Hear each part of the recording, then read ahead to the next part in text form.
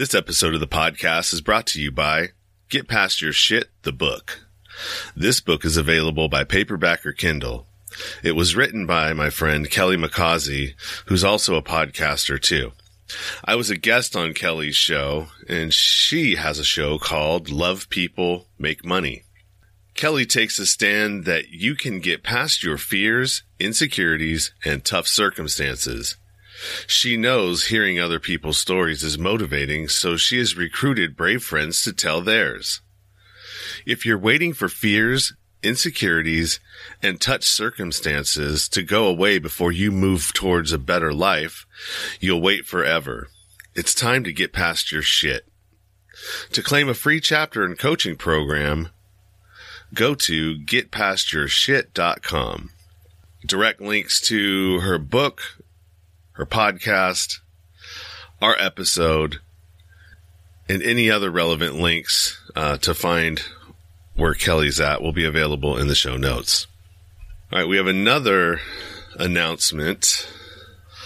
I have a couple of virtual speaking summits coming up that I'm speaking in. The first one is on May 22nd, 2021. It starts at 12 p.m. Eastern, and that is called the We Got This Movement Virtual Speaker Summit. And I'm doing a TEDx style talk there, and you can find all the information for this one in the show notes. This is a paid ticket event, so you will have to buy a ticket to get into this virtual summit to see me speak if you want. But there are a bunch of great speakers in this. A lot of folks from the Fearless Speaking group will be speaking at this summit as well. The second one is called Back from Broken Virtual Summit. And this one is free for the first 250 people that get tickets to it. And this event will be going off on June 5th and 6th. There's about 25 to 30. Well, we got about 25 right now. I'm also working on the back end of this as a technical person. So this one, we have about 25 speakers so far. It could get up to 30 by the time we close everything out. But a lot of great people. I listened to some of the practices last night, and I got to tell you, these are some really good folks that are coming through. So the Back from Broken Virtual Summit, and you can find all that information in the show notes. Direct links to all of this are available in the show notes. And also, if you are a business, a speaker, a coach, an author that wants to promote your book, somebody that's got an online business, and you want to advertise on my platform, reach out to me at nowheretogobutupnow@gmail.com. And I will send you all of the information in the sponsor structure if you're interested. Other than that, some of these, I know a couple of months ago, for the last couple of months, we've been doing a lot of episode drops. And as it's getting closer to me going back to work, and a lot of these, I've been working on these speaker summits. And so the amount of time that I'm releasing episodes has dropped a little bit, but I'm going to try and get back to that, honestly, because the more episodes that I dropped, I noticed that I'm charting. And as I go down to, one episode a week, I fell off the charts. So I don't know if it has any kind of correlation, but, yeah, if you're out there listening, I really appreciate it. If you're supporting the show, I definitely appreciate it. And don't forget to subscribe, rate, and review on whatever podcast platform you're on. All of that stuff helps. And for those that didn't know, because I didn't announce this, it just sort of, I changed the way that I was doing things, and I didn't really let anybody know what I was doing. I started doing a live stream. And so my live stream goes out to 6 different platforms. One of them, the 3 main ones are Facebook Live, YouTube Live, and then also Twitter Live or Periscope. That's where it actually lives, but it's on my profile page on Twitter. So you can find all of these episodes on video on all those locations. So the best way to find everything right now is to go to my Linktree, and there is a website coming. It should be done here in the next couple of weeks. Can't wait to launch that. And you will be the first to know when that happens. And then you'll be able to go directly there to find everything about what I'm doing, including the nonprofit organization that I'm building. And we're going to have a page over there that's going to give all that information and kind of show you, how you can support and where it is and what's happening. That one will actually get its own website too at some point, but first things first, had to get the podcast done, cause I've had this podcast for going on 2 years now, and I didn't have a website the whole time, which has a lot to do with the fact that, this was my first time doing this. And, sometimes I just didn't know. I didn't know until I knew. And Clubhouse was a great asset for me to be able to hear about all the different things that I can do and and what I wasn't doing actually to build my podcast and to build my audience. So if you're out there and you're supporting the show, you're listening and you're getting value out of what I'm doing, I appreciate it. And do me a favor. Subscribe, rate, or review. I'd love to hear some reviews. Actually, you know what I'd love? I'd love to get some feedback from you guys as to how you think this show is going. Do you like what I'm doing? Do you not like what I'm doing? I'd really love some feedback from you. So do me a favor. Go ahead and email me if you've got anything to say, whether it's, hey, good job. I'm really enjoying the guests that you're putting out there and what you're doing, or the opposite. I mean, if you're not, and maybe I changed something up that you didn't like, you can also express those thoughts to me as well. So just would love to be able to connect with some of you guys out there in the audience and kind of hear what you think. So with that, let's get to the show. Sean Dustin spent time in federal and state prison for drug trafficking and fraud. Upon release in 2006, he had nothing but the clothes on his back, a bag of mail, and legal paperwork. In 2010, he kicked a long-time methamphetamine habit and started the long climb back up the ladder of life. This is the Nowhere to Go But Up podcast. If you want transparency and authenticity, you're in the right place. This is the Nowhere to Go But Up podcast, and this is Sean Dustin.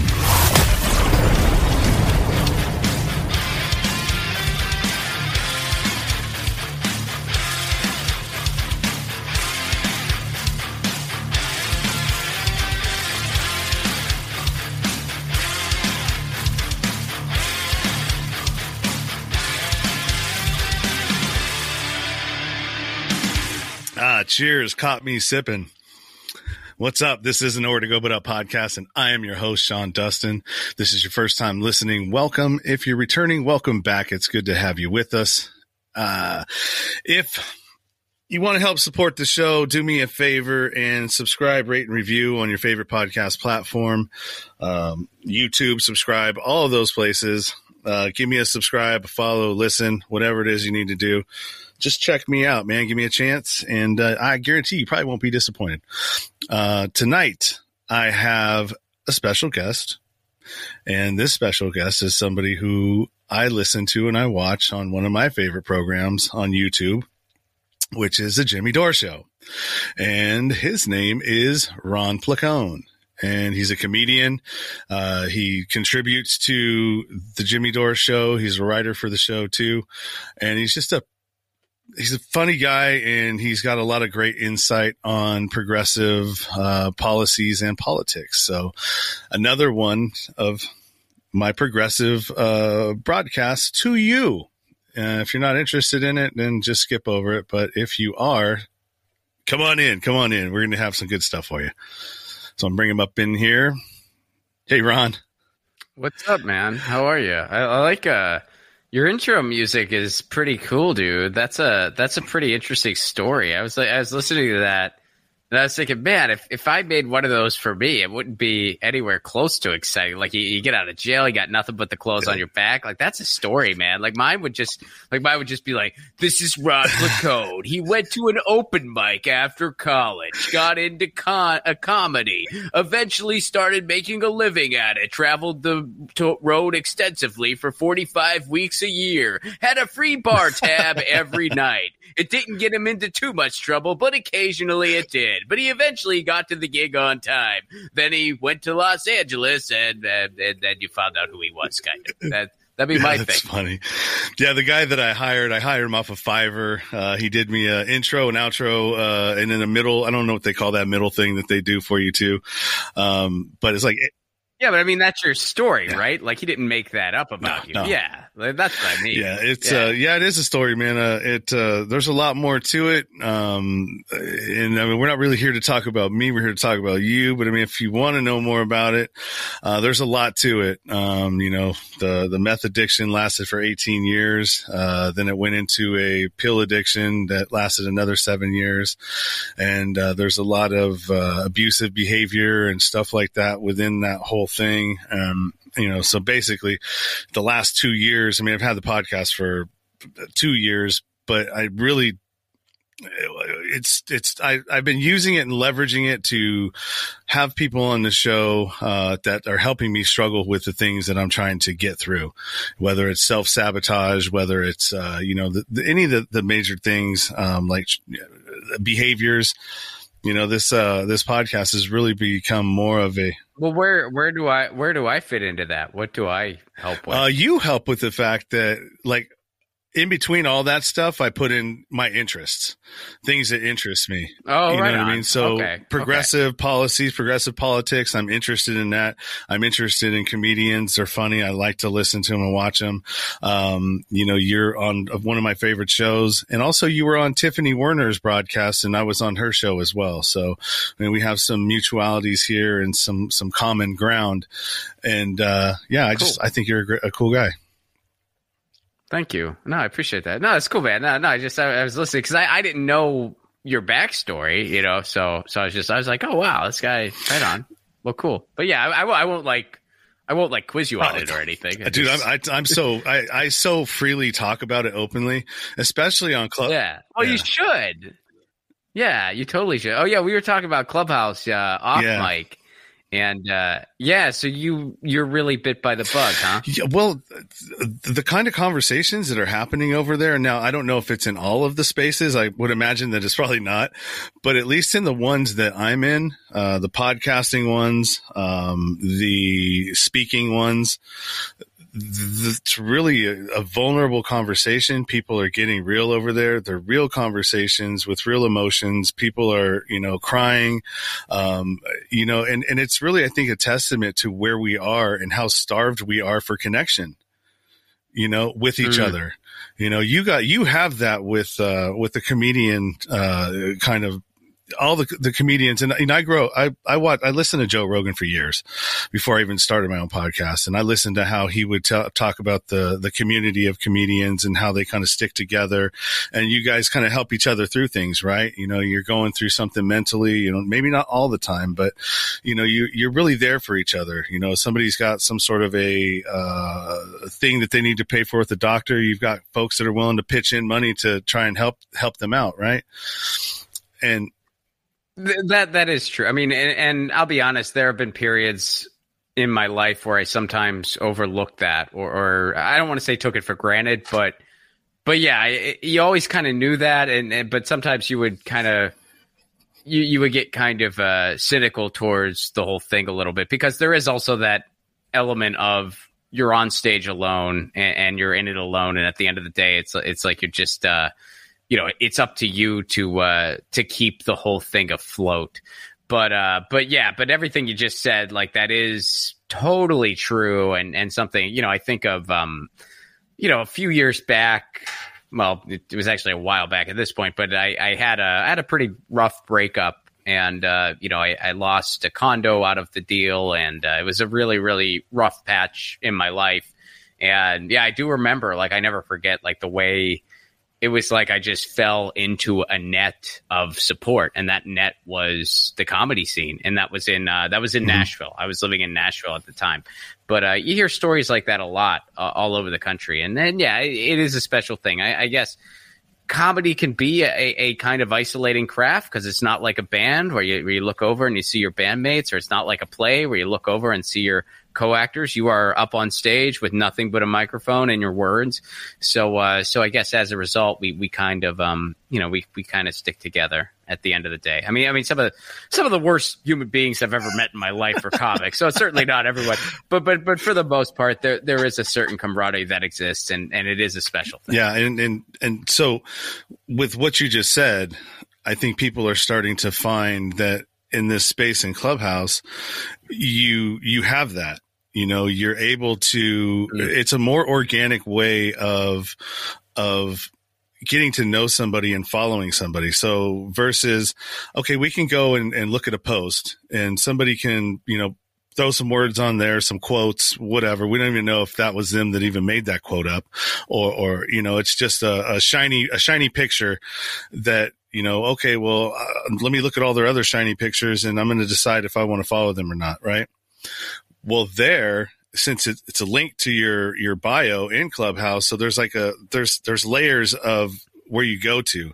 So when people are speaking, which it's really difficult, and since you speak, it's hard to, I don't know, man, there's something about the listening to somebody speak and that moves you. And if you understand tonation and all of the stuff that goes with that, I believe that it's really hard to fool somebody into who you are when you're speaking in a not in a professional way, but just like in a social way, right? Because you kind of let your guard down. You're speaking and not trying to impress anybody. You're just talking. And when you're just talking and people are listening to you, when I listen to somebody, I go, oh, wow, I like what they just said. I go hit their bio. I look a little bit more about them. Oh, look what okay. So, wow, I intersect with this person right here and we've got this in common. And then I go down to see if they got an Instagram or they got a Twitter, and I'll go and I'll hit their Instagram and I'll look there even further. And if I like what I see there, then I'll go ahead and follow them. And so it's a lot different than the models that, I don't know if you've been in the groups in Facebook where, for the podcasting ones, follow for follow, like for like. And it's like, okay, you got a bunch of people that are following you, but I mean, they're just following you because they want numbers, and it's inorganic. And so I would much. Clubhouse is a more organic connection because there's also not that whole like, oh, you should make more people follow you. It's actually good to follow more people on Clubhouse because you find out if you're interested in what someone's saying, we'll find out what other rooms spend time in, find out what other stuff is out there. And I'm still learning it, dude. I'm pretty new. I've only been on it for, I want to say maybe a month. Really? Yes. I don't have the little new thing. Like when you first join, you have the party hat. I've graduated from my party hat, so I don't have the party hat anymore. But I mean, I want to say, I guess you have that for like the first 2 weeks or so. So I've been on for, I want to say, about a month. Okay. I could actually probably find, because I remember I was interested in it because I was just hearing about it. And a buddy of mine just posted, I think on Facebook actually, that he had some invites, and I messaged him and I asked. No, I actually don't know how to invite people yet. I haven't figured that out. I know I have some invites that I can invite people eventually, but I haven't figured that out yet. I mean, I'm sure it's easy. I just haven't done it yet, but there's some setting I need to switch to be able to do that part. Yeah, but anyway, I like it. I mean, I've used it for a couple different things. I use it for just kind of like, it's a more fun LinkedIn. Like I use it to connect with other people in writing or film and TV or podcasting or comedy or whatever else. So I use it for that. I also will randomly use it to try to get better at Italian. Okay. So I'll just go in Italian, which sometimes makes me nervous because I mean, I have a reasonable grasp of the language, like, but I'm not fluent.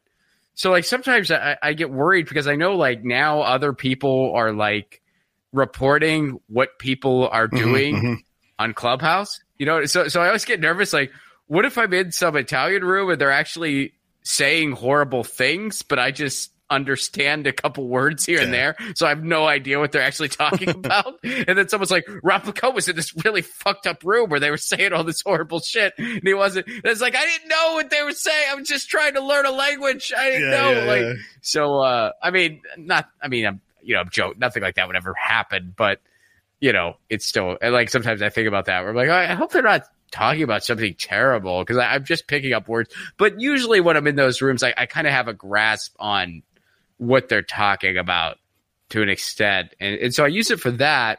And then recently I used it for something way different. There's a screenplay I'm working on where I wanted to get into like basically into the mind of the uber capitalist, you know, not Uber, but like the super capitalist.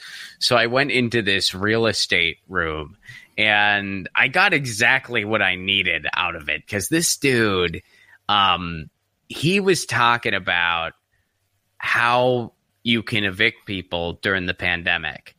Which by the way, if you're curious, it's a landlord's lien is how they can do it.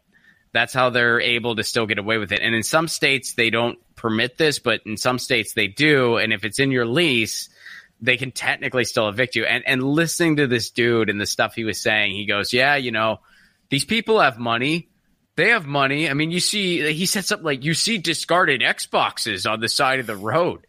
And he's going on and on. He's like, look, I'll tell you what, it might not make you the most popular person in the world, but I brought this up at the landlords convention on Zoom at da-da-da. I got a standing ovation. Like he's basically bragging that he was talking about the loophole on how to evict people, and a bunch of other folks were applauding him for this and standing up for him. So it was like, I came looking for evil, and I feel like I got it. I got what I needed for the script, which I guess is a very, very minor way of making lemonade out of lemons, because the fact that this guy is doing that is a lot worse than me getting some inspiration for a script I'm writing. But I mean, he's going to exist either way. I mean, that's and then those type of people will exist no matter what. You know, it's just the way that the world works. You know, he's a licensed legal loser. You know, I mean, but you know that's. It was something, man. It was something to behold. It was something to so I mean, I try not to make a habit out of doing stuff like that, because that's just, you know, pretty depressing and heavy, and things are depressing enough and heavy enough right now. But I was looking for some ideas for a project. It's just, so I went into like rooms like that. I know people that do that. I mean, you hear the comedian Chris Dillon, he did a whole segment on just the Clubhouse rooms he would go into where he was saying stuff like it's these billionaires talking about how they're going to rule the world, basically. I haven't been to anything quite like that, but I have been in rooms where it's like, oh, this guy owns a ton of, this is a super powerful person who's talking right now about, you know, how they de-stress. Yeah. So it's an interesting place, man. It really is. Yeah, I mean, it's almost like YouTube. You can really just go in and type in what it is you're looking to find or you want to hear. And there's tons of clubs and you know, there's tons of different rooms that are at that time or on a schedule. And you can find out whatever you want. Lex Friedman's in there quite often. So is Brett Weinstein and Eric Weinstein. They're in there quite a bit. So yeah, I like it. It's really, I don't think anybody's ever really experienced that, like that type of communication and that openness. And like most of the rooms that I go into, people are giving value before they're taking it. And I agree. That's completely opposite of what we're used to, right? It is. No, in many ways it is. It's kind of like, and they say that right away. Like when you're trying to learn how to use Clubhouse, they're like, give before you take. And again, like that thing we were talking about where it's like you want to make connections, you want to follow. It's like a way cooler, more personal LinkedIn in many ways. Yeah. And that's not necessarily the most thorough of explanations, but I think it's kind of in the ballpark. And what I'm curious about is what kind of life it'll have once the pandemic's over. Yeah. Well, the one thing that I'm curious about too is that, all right, well, how long are they going to let it go? This type of free speech where it's unfiltered. You can talk about anything you want in there. And the crazy thing is too, it's crazy how people are censoring themselves right now. Like even when something will come up, like I was in a room last night and something came up about the pandemic and, you know, the masks and like all of the stuff that, you know, that could go either way, you know, and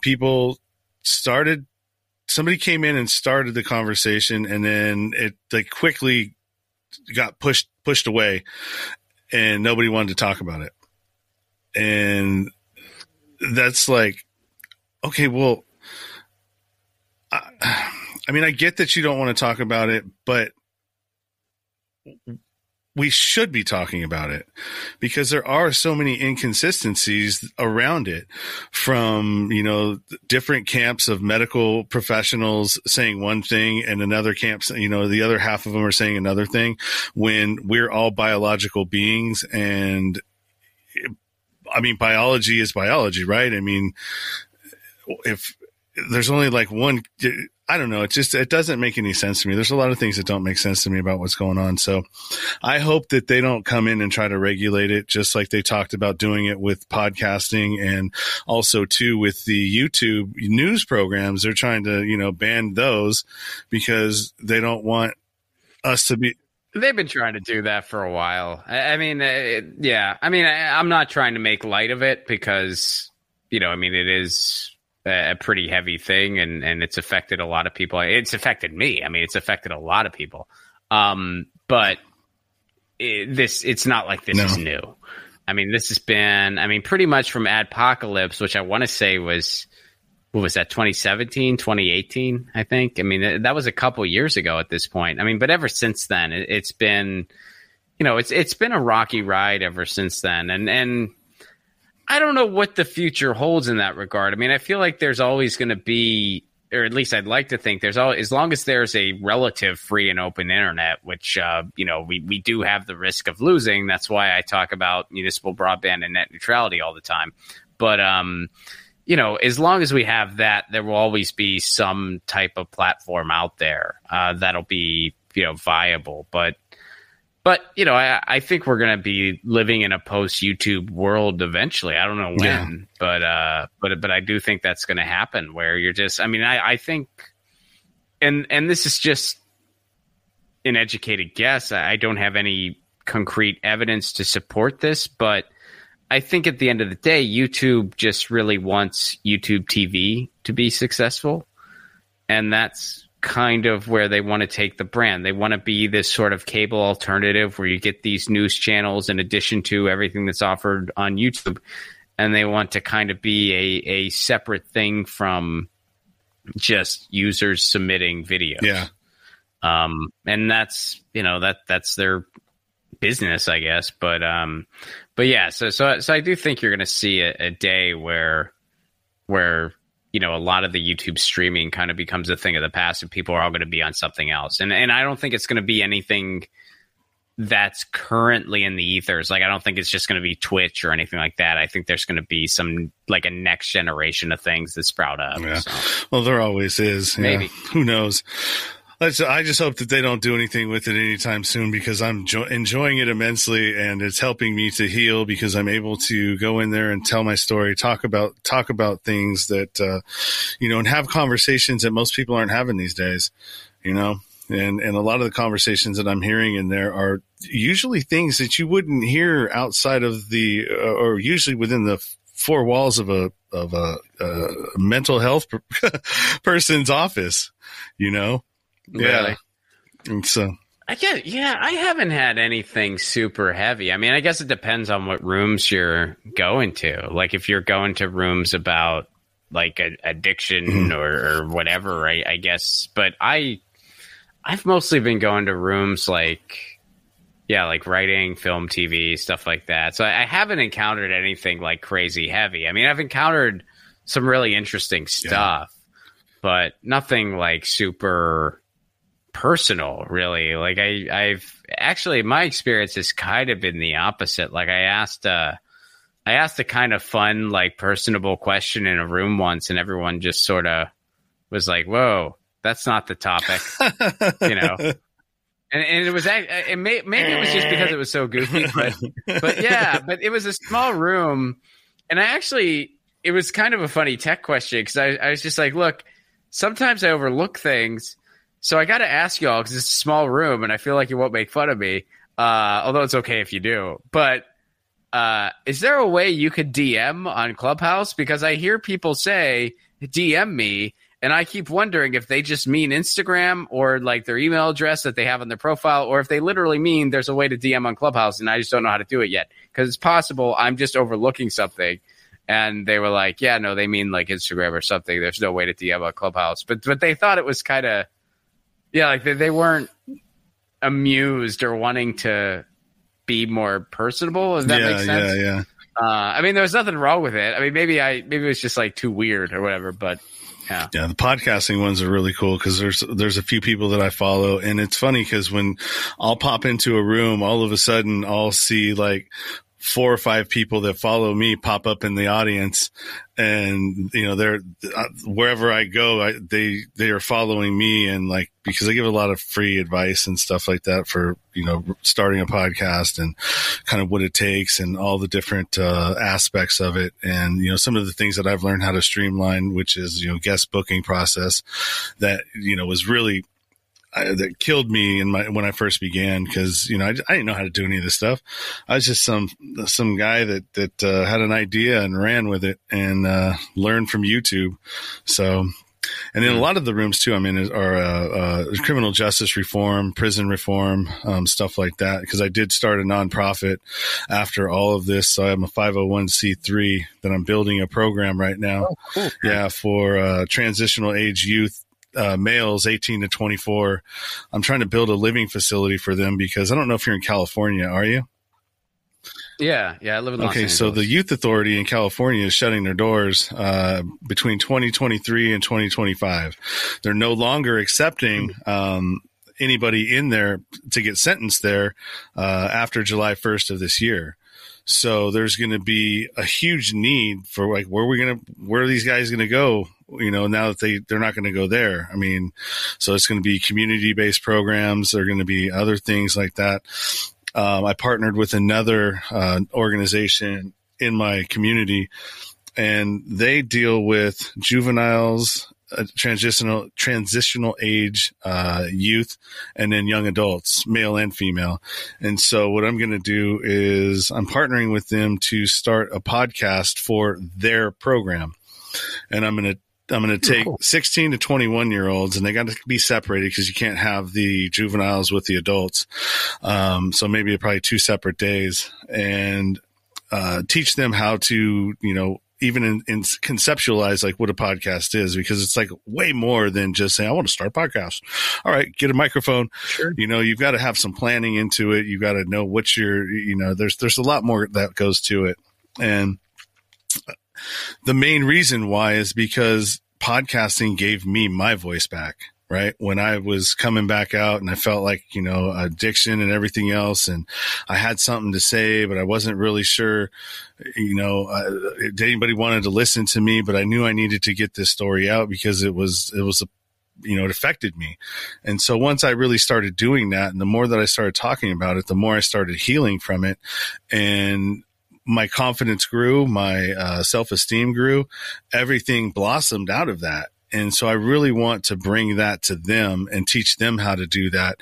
And at some point, when I get the couple students that rise above the rest of them, because that always happens, you've got your people that are excel. And when that one guy comes up or girl comes up, and I see that they're capable, they're going to replace me, and now I can move on to do other things, and they're going to run that program for this community-based program. So that's awesome, man. That's really cool. So that's kind of what I'm into currently at the moment.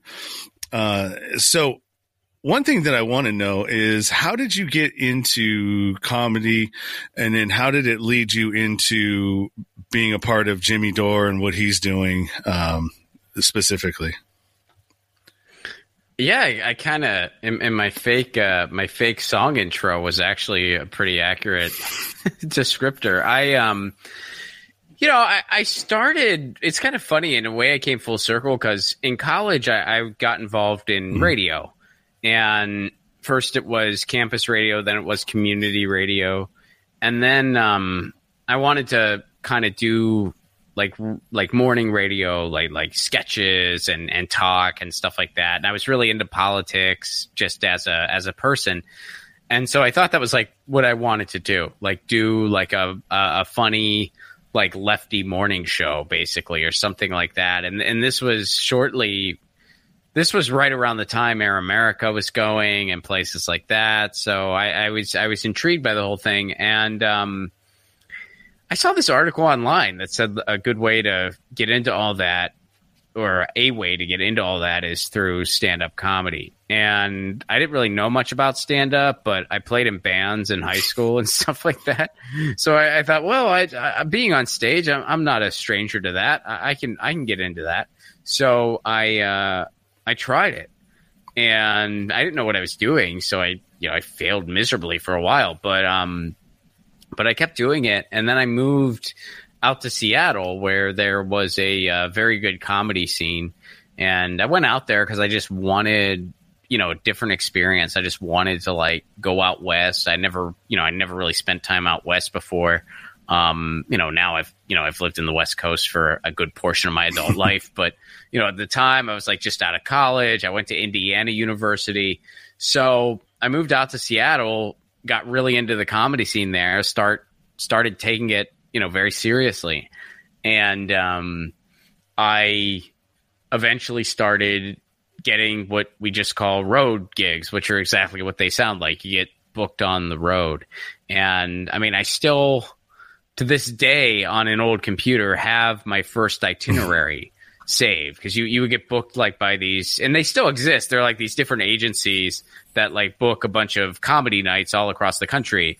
So they'll book you to do a run. And I remember my first run, it was pretty insane actually, because I was going from Seattle to, I think, like Pocatello, Idaho, to like Bozeman, Montana, to like Idaho Falls. And it was this crazy. And there are these things that exist in the industry called triple runs. And they're kind of like a rite of passage in the comedy world, because there are these gigs that are in that part of the country where there is a lot of driving, where you might be driving like 10 hours in between gigs and shit like that. But it's a lot of fun. And I remember, like, I just felt like I was on top of the world. Like, I was like, I'm going on the road. Yeah. And I remember I was so excited. I was just on cloud nine. I mean, I still remember that week. It was like one of the coolest weeks of my life.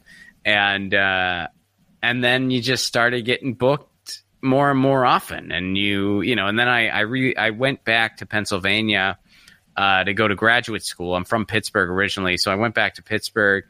And when I was in grad school, I started doing a lot of weekends. Like, I was getting a lot of weekends booked, and it was going okay. And I really, I finished my master's, and I was trying to figure out, do I go on for my PhD, or do I really take a chance on this comedy thing? And I just realized that every time I had to miss a road gig, every time I couldn't take a road gig because there was no way I could pull it off. And I really tried to pull it off the absolute best I could. I mean, I drove across state lines overnight to be on campus the next morning. I wrote most of my papers in a hotel room on the road.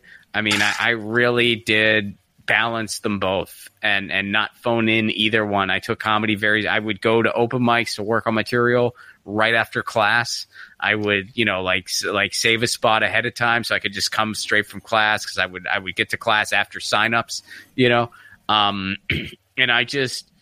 I was just really committed. And I realized, I'm like, look, I really hated missing a shitty bar gig in Virginia or something because of school. So clearly this is more important to me. And clearly I really want to frickin' do this. So I decided not to go on for the PhD. And I made that decision at the beginning of like the spring semester. So I realized, I was like, okay, I graduate in May. So in May, I'm just going to be out of school, and maybe I can be a comedian for that month. Maybe I'll make enough money for 1 month that I can be a comedian. And so I just started booking as many shows as I could. And I knew that I wanted to book for May and beyond, which summer is actually a pretty tough time for stand-up in that part of the country, because like there aren't as many shows around because people want to be outside longer, in that part of the country. In California, it doesn't matter, but in other parts of the country, it does. But still, I just really was militant about it, and I booked enough gigs that I was able to do nothing but comedy for like a couple months. And I'm like, oh, wow, and maybe if I start booking ahead, I'll be able to do it for a couple more months. And that was almost 10 years ago now. That was in 2012. So that's awesome, man. Still moving on 1 month at a time. But then as far as Jimmy, at one point, both of us were on the Young Turks network, and we met through that. I was just one of the, outside correspondent people that was on their network. And that's how I met Jimmy initially. I would go to LA every now and again.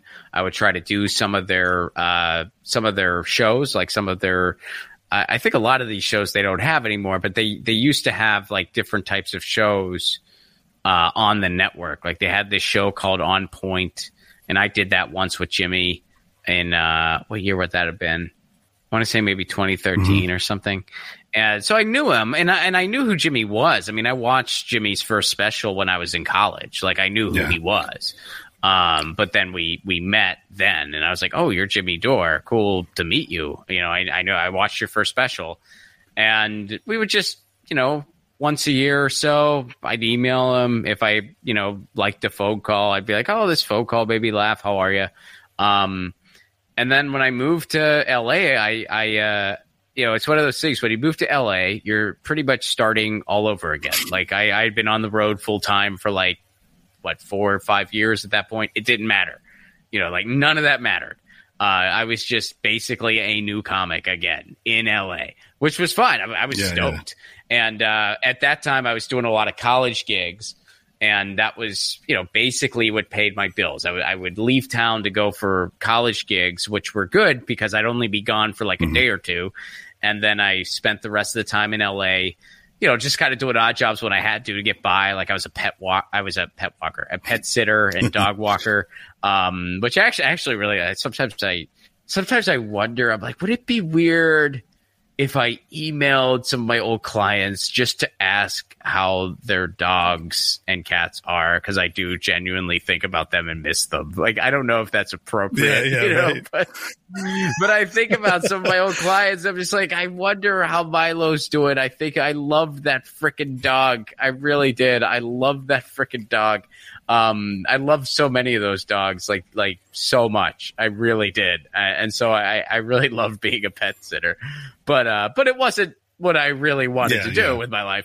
But yeah, so they say in LA, when you get to town and you're starting all over again, you should just go, anywhere and everywhere you can and just try to talk to whoever. So I was doing the whole, go to the Comedy Store, just hang out and just see who you might be able to talk to and just introduce yourself and go to open mics, work on material, meet people and be social. And I've never been a super social butterfly guy. Like I've never been like that, what's a good word for it? Like super, networker. What's yeah, like I'm not bad at it, but I'm not great at it. Like in group situations, I kind of want to just be a fly on the wall. Yeah.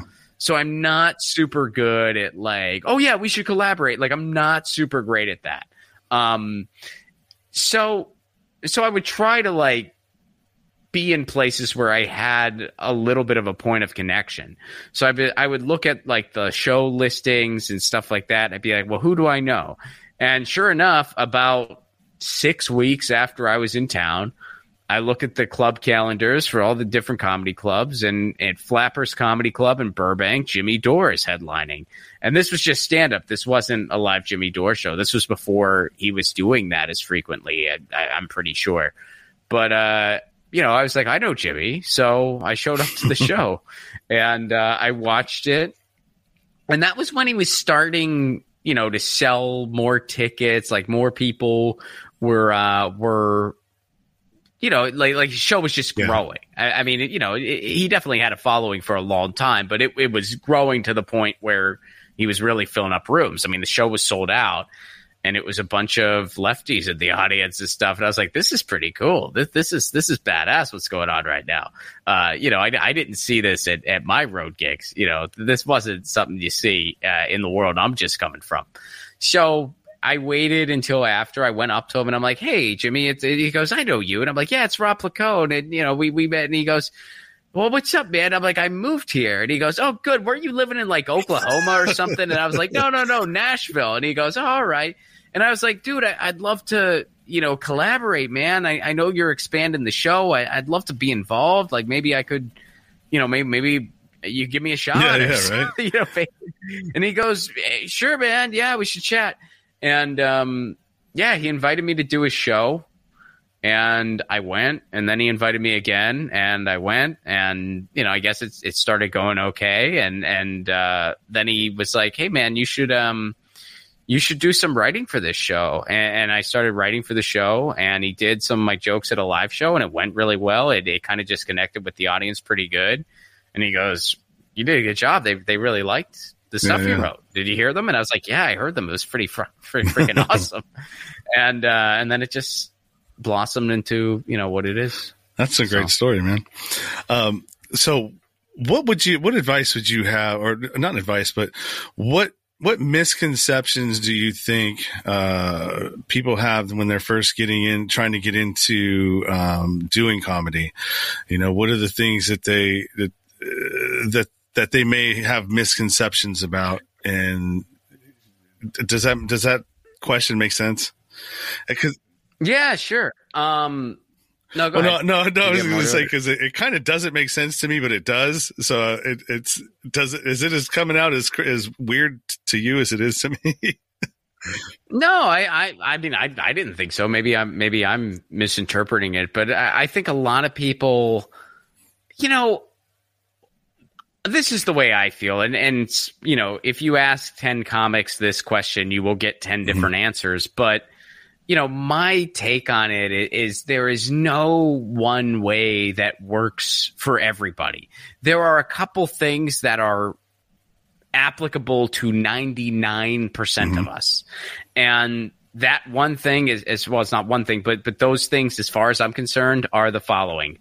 Write as much as you can. Try to write every day. And you can't do this right now, but when you can, and I guess you kind of can with Zoom, but it's not quite the same, but get on stage as much as you possibly can, especially when you're starting out. Like as much as you possibly can. Not to the point where you'll just completely burn yourself out, but as much as you possibly can. At least a couple times a week. At least. I think that's, when I was really trying to build stand-up and really trying to hone that craft and figure out what it means to be a great stand-up. I mean, I was getting on stage, 5-6 times a week. Wow. And I loved it. I loved it. And, I still, even now, I'll still go to an open mic every time I have to. Cause, in LA, it's a lot tougher to get booked at decent club spots because you're competing with some of the biggest comedians in the world, literally.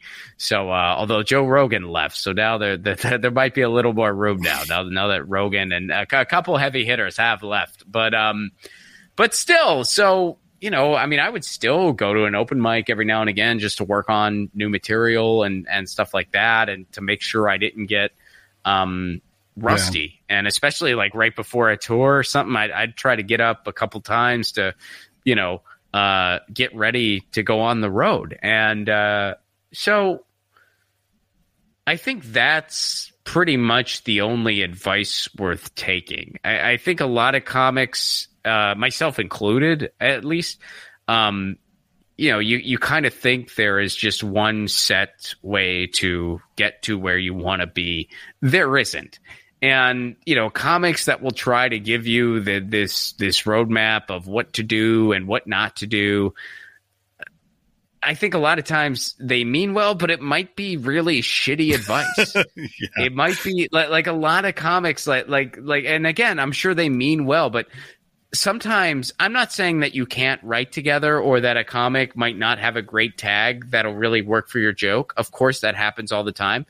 But sometimes it's like a comic will give joke advice and I'll like overhear it or something. I'll be like, you're not giving them advice on their joke. You're telling them how you would do their joke. Yeah. You're like basically giving them their joke, but with your persona. So it's not going to work for them. You know why? Because they're not fucking you. So it's not authentic anymore. And I think people mean well when they do that, but it's not good advice. And I've seen comics take really shitty advice before, and you kind of feel bad because, and that's why I'm always very, like, I don't want to give someone advice that might not be applicable to them. So I always just say, when people ask me, which, for a long time, no one gave a shit what I had to say, but now I get asked that a little more often. And, I'm always like, look, I think the only advice I can give that's really worth taking is write as much as you can, get on stage as much as you can, and everything else, you'll start figuring it out because no two cases are the same. I mean, if you're trying to do something similar to what I'm doing or you're kind of into some of the same things as me, well, then I can, kind of offer you what I've learned and stuff like that. But, every comic is different. And I mean, hey, I'll put it this way. I had a club owner say to a group of us, and this was his sage advice, never talk about politics or religion. If I took that advice, I would not have a career. I obviously talk about politics a good bit. My first album was called Agnostic Holiday. So I did not take that advice. And if I did, I wouldn't have a freaking career. No, that's great. That's great advice. Yeah, I mean, because, everything is it's different for everybody in everything, in every aspect of everything, from diets and how we eat, different foods affect us differently because we're not all the same. So it's that's really where it's at. Another thing I want to kind of veer over into the progressive, policies, politics, whatever you want to call it, aspect of kind of what you do. And are you familiar with Steve Grumbine? Yeah, I know that name. He's Real Progressives. He's the MMT. Yeah, he has Real Progressives, which I think they're rooted in Pennsylvania, where I'm from. I think so. I want to say Steve is. I know that Savage Joy used to do stuff with them. She doesn't anymore. She's with Roar Media now, but I know she is for sure in Pennsylvania, and I want to say some of the other folks are too, but I can't. I don't know that for sure. But yeah, short answer. Yeah, I'm familiar with him. I know who he is. Yeah, I've had him on my show. So I went on this little, if you want to call it, trying to figure out where I fit politically, right? Because up until this last year, I'd never voted before. I did actually think that I could since I'm a felon, and I found out that I could. So for 2016, in California, you can? Yeah, I think you can. Yeah. Yeah. Cause I did. Yeah. I know every state's different. That's awesome. I mean, I think all felons should be allowed to vote. And, yeah, I know that's not the case in every state. I think they were fighting, I think it was Ohio they were fighting for it recently. I don't know if it ended up passing or what, but I think they were trying to get felons the right to vote in Ohio. I want to say it was Ohio, but that's good. Yeah, I'm thrilled to hear that in California. Yeah. So what I ended up doing is I had him on the show to talk about modern monetary theory, and he kind of ran me through, progressive politics, or actually how to figure out like where you fit. And then I had Spike Cohen on to talk about libertarians and like, what are you guys offering? What for somebody who doesn't know anything. And so I was just trying to feel it out. And well, who sold you better? Where do you think you fit in? I don't know. I like more of the people that I like are progressive people, people that follow progressive stuff like Jimmy Dore, Steve Grumbine, the folks that did the true crime documentary series, The Con. I'm not familiar with that. You haven't seen The Con? No. Oh man, you got to check that out. So I was able to screen this true crime documentary series, and it really it broke it down in layman's terms. And it's like 6 hours long, right? And I literally watched this thing 3 times. So I spent 18 hours watching this documentary.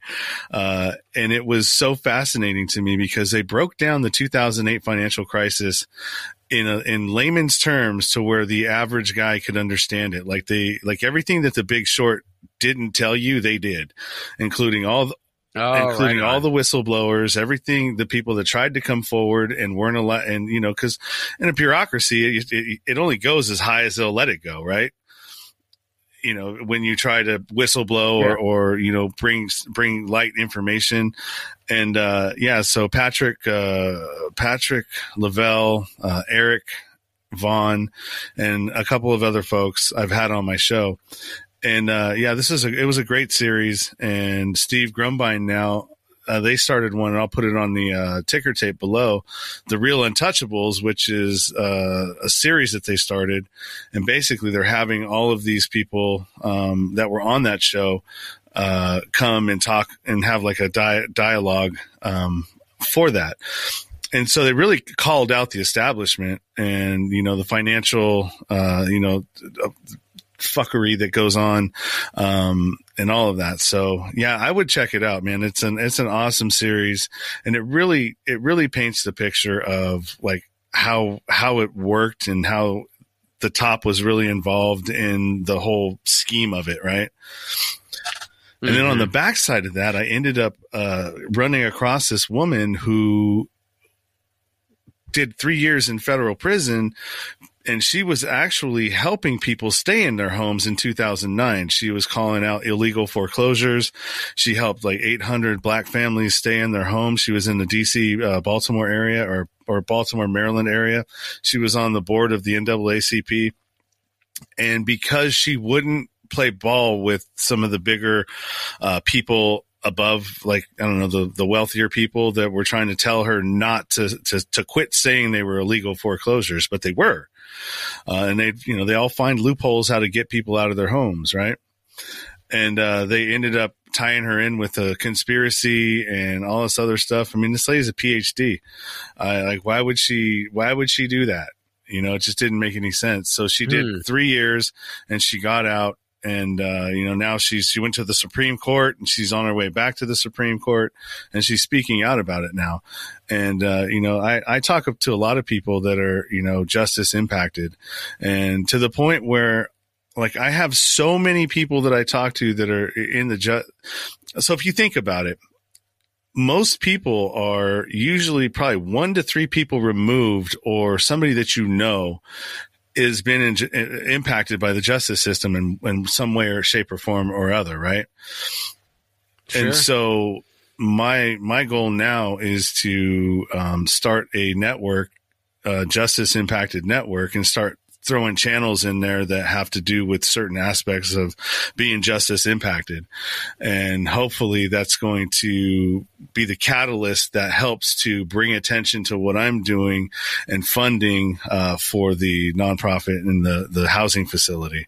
So it's, yeah, I have a buddy named, Ryan Leone that I think you would like, if you know who no, that is. I don't know the name. He's an author, and he has a YouTube channel now that I think is pretty popular. And I met him at a reading years ago in LA, and I got his book, and I enjoyed it. Like his book's really good. It's called Wasted Talent, and I think he has another one coming out too. But I read his book, and then we just kind of, I did an interview with him, and then we just sort of became friendly. And then we reconnected. We reconnected a couple years down the road because a friend of his was actually a really big fan of the Jimmy Dore Show. And he's like, dude, one of my friends got all excited when he found out that we knew each other. I'm like, well, cool, man. It's good to reconnect with you. And then, we got lunch and kind of caught up and reconnected. But yeah, he's done some time and he's, and in his case, he's made some mistakes in his life, and he, admits to that. He has done, some bad things in his life. I mean, I don't know if you have or not. It's not my business, but, he definitely has, and he, admits to that, but he's, really tried to turn his life around and has been turning his life around, and he's, doing well as a writer now, and he writes screenplays, and I think he has a nonprofit that he's been trying to develop too, but I haven't chatted with him in a while. But yeah, he seems like somebody you would benefit connecting. Yeah, I'd definitely love to talk to him, because I mean, if he needs help starting his nonprofit, I had a lawyer or somebody I interviewed had a lawyer that did it pro bono, and I started asking her questions like I normally do when I get curious about something, and she connected me with her, and she did that whole process for me for free, pro bono. And so even the 501c3, all of that stuff got done by her. So I'm in the process of putting a board together right now and sort of honing in exactly what it is I want to do. I got a meeting tomorrow with a couple of lawyers to try and see how I can do it legally, and or make sure what I'm doing is legal. And if it's not, then how do we figure out how to make it legal and make this thing work? Right. But yeah, I mean, as far as that goes, I mean,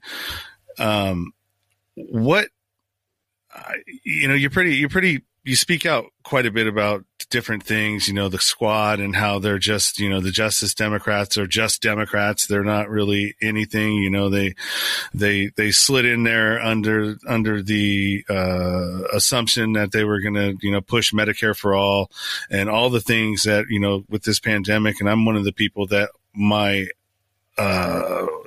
medical is attached to my wages, and if I hadn't been lucky enough through this thing, I mean, I probably wouldn't have medical, and neither would my daughter. And these are real things and real issues that can be done. I mean, there's no reason why they can't, especially with MMT. And if you believe in MMT and you understand what modern monetary theory is, our taxes never make it back around to fund anything. They have plenty of money. All they do is just create it. They are the currency creator. Well, they just create it. I mean, not only do they create it, but it's like you also have to factor in Wall Street and the estimated worth of Wall Street, where it's like if you even just tax them a little bit, which even a lot of MMT folks will agree, like, yeah, we should just do that because they just have way too freaking much. Like they shouldn't have that much. But so yeah, I mean, I'm with you, and I think. Well, anyway, sorry, I interrupted you. What was your question? No. Keep going. Expand your thought. I want to hear it. Well, I just think this year has really shown just how hard electoralism in general has completely just. I don't even want to say abandon us, because it never had our back in the first place. And, we have a system that is just rotten to its core. And is that the squad's fault? Well, of course not. It was rotten to the core long before they came around. But that doesn't mean that gives them a pass to not use leverage when they have it. It's almost like, okay, we sent you into this burning building, and we know that you're outnumbered, and we know that you don't have enough to really put out this fire, but here's a hose to get started. And then you go back in, and you're like, how's that hose working out? And you find out they didn't use the hose at all, but they nicknamed the fire Mama Bear. And you're like, okay, this is not what we thought was going to go down. So, I mean, yeah, the rot of the system is far beyond them. I mean, they're not anywhere close to the biggest problem, but, you know, it just goes to show you that, you know, you don't really have any allies to look to. And if you're going to tell me that all these people are going to do is tweet nice, well, that's not enough. And I think that you have to recognize that systemic failure, and you really have to, I mean, I think nothing is going to get better without, first of all, just local community engagement and activism at the local level, and then just direct action that leads to something bigger. Like, I think we need a general strike. I think there is no other answer than I mean, if there's a better answer, I'm listening. Please let me know what it is. But I think general strike is the only way to kind of get what we need. Because, I mean, the last time labor was truly organized in this country, really organized, and that doesn't mean they got along on everything. They didn't. But the last time they were organized just enough, and I'm talking the socialists, the communists, the anarchists, the unions, labor, it was the same time we got a New Deal. That's what happened. And they didn't get along on everything. I mean, Lucy Parsons, Emma Goldman, Eugene Debs, like all these people, they had differences. They butted heads. They differed on strategy, but they were united just enough to really get systemic change in the country. And that's the last time anything like that happened. And through years of McCarthyism, through years of propaganda, the left has been just decimated in the United States. I mean, we haven't had a true victory in almost 100 years, literally. Yeah. So it's a very fractured thing. And now I feel like we're starting to gel again. It's starting to, I mean, I guess I wasn't alive for the first one, so I don't know for sure. But it feels like there's a gelling happening that has not happened in my lifetime at the very least. And it's still a very fractured thing and a very imperfect thing.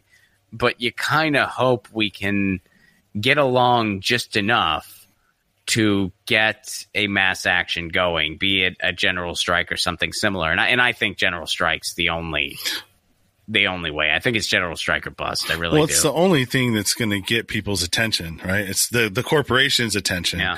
And I think that we should have done that in the beginning of the pandemic when we were all getting paid to stay at home and nobody. So the problem with the general strike and what people don't do and being in a union is you've got folks that have overextended themselves to where they cannot not go to work. Right. And that's what keeps them from doing a general strike is because, well, I got the family, I got this, I got all these bills to pay for. I got the wife that's, accustomed to the life that she's living. And if, I don't keep this boat floating and she might go and find somebody else to hop on a ship with, Well, it's worse than that, man. I mean, it's a lot of people, and this is by design. So, I mean, I don't fault we the people for the fact that there's not a general strike. I mean, it's nobody's fault. It just takes a lot of organizing during an unprecedented time. And I don't have all the answers. I don't know who does. And also we don't have the Eugene Debs of our generation. We don't have the Lucy Parsons of our generation, the Emma Goldmans. I don't know where they are, but we need them. We really do. And I think it's, people are worried about losing their home. People are worried about not being able to feed their children. People are worried about not being able to get their medicine. And they're living paycheck to paycheck as is. So, yeah, they're in a situation where they really don't have a choice. And I think that's where really extensive mutual aid comes in, where people are looking out for their communities to allow something like a general strike to be a possibility. And it's going to take it's going to take food supplies. It's going to take childcare. It's going to take doctors. It's going to take doctors being on board where it's like, okay, in case something happens while this strike is going on, will you help out as much as you can? If someone gets injured or if someone, really, like, it's going to take a mass community effort, but I don't know what other option there is. Like I just think that has to happen.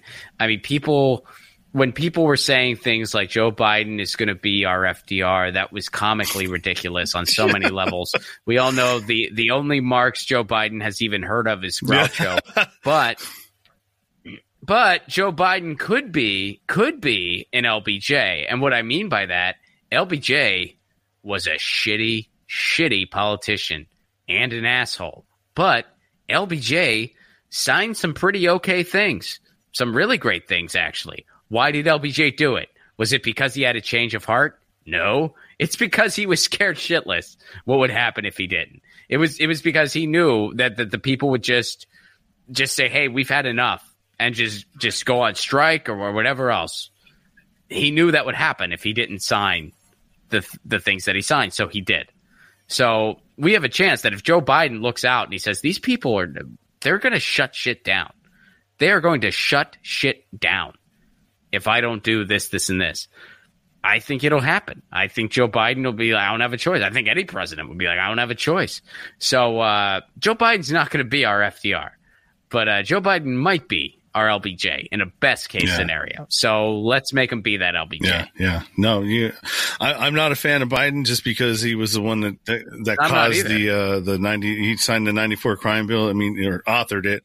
Yeah. Well, I mean, I guess he put his signature on it. I'm sure a group like ALEC are the ones that actually wrote the damn thing. I think he participated in it, didn't he? I mean, he says he did. He takes credit for it. Yeah, but I mean, a lot of these politicians, the lobbying companies write all their stuff for them. All they do is just they copy and paste, their name into it, and look what I did, He ran it through spell check. Right? Yeah, there you go. But yeah, I mean, and then now he's, hopefully he starts to fix that problem. But I mean, who knows? He said he's going to, do the things with the prisons, but none of the prisons that he's talking about stopping the privatization of it has to do with the federal prisons. And the federal.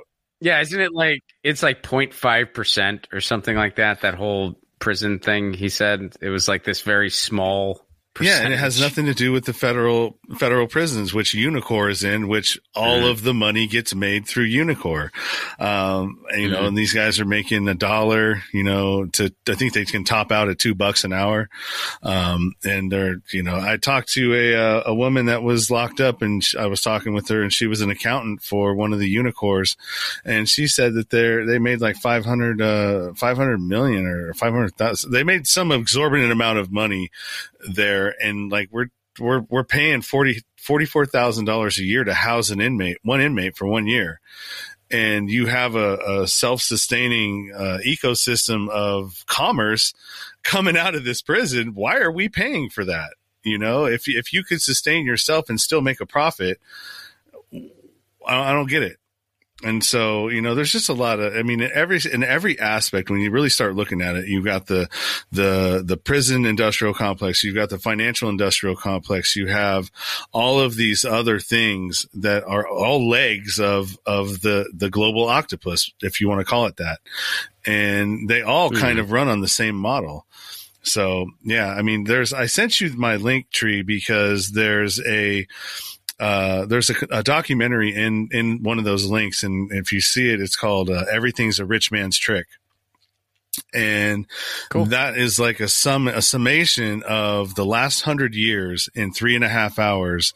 And I interviewed the guy that wrote it, or not wrote it, but it was his documentary like last Saturday. His name's Francis Richard Connolly, and it's really worth a watch. Honestly, it is. It is. Man. I've not heard of it, but I'll have to look into it. Yeah, it definitely opened my eyes when I watched it, and it was like, holy smokes. Like, I didn't realize that all of the engines in the trucks during World War II from the Nazis that they were driving were Fords. They were Ford engines. The Trading with the Enemy Act, and how we're allowed, so we may be at. Oh, we brought a bunch of. We brought Nazis over to help us get to space, and they allude to it in Doctor Strange. Yeah, Operation, which is a movie. Yeah, which is a movie I actually, admittedly, I'm kind of ashamed to admit, saw for the first time recently.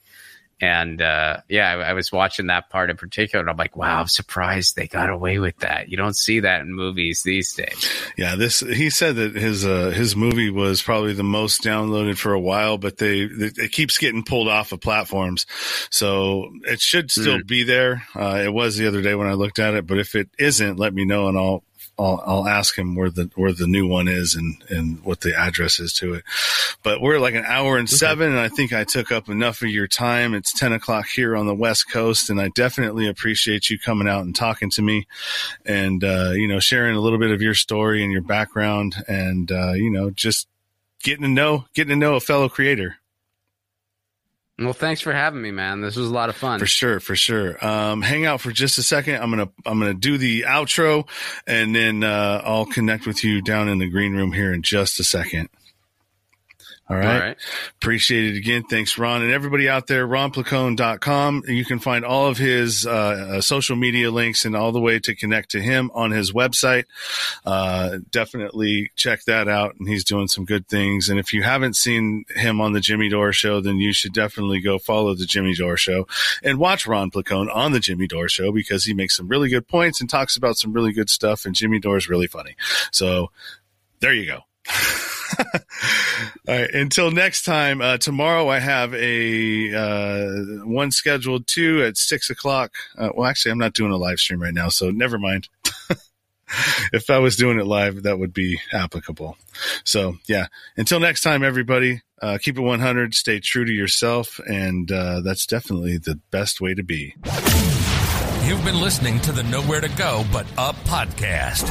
Sean is a single dad, a union blue-collar guy, and he spent time in federal and state prison for drug trafficking and fraud. When he was released from prison in 2006, all he had was the clothes on his back, a bag of mail, and some paperwork. Since then, he's turned his life around and shares the struggles and successes on this podcast. We hope you enjoyed the show, and we hope you were moved. To connect to the show, book a guest spot. For merch, Patreon, PayPal, and social media links, go to linktr.ee/nowhere to go but up. On Instagram at Nowhere to Go But Up Now. On Twitter at But Up Now. On the YouTube channel at Nowhere to Go But Up Podcast.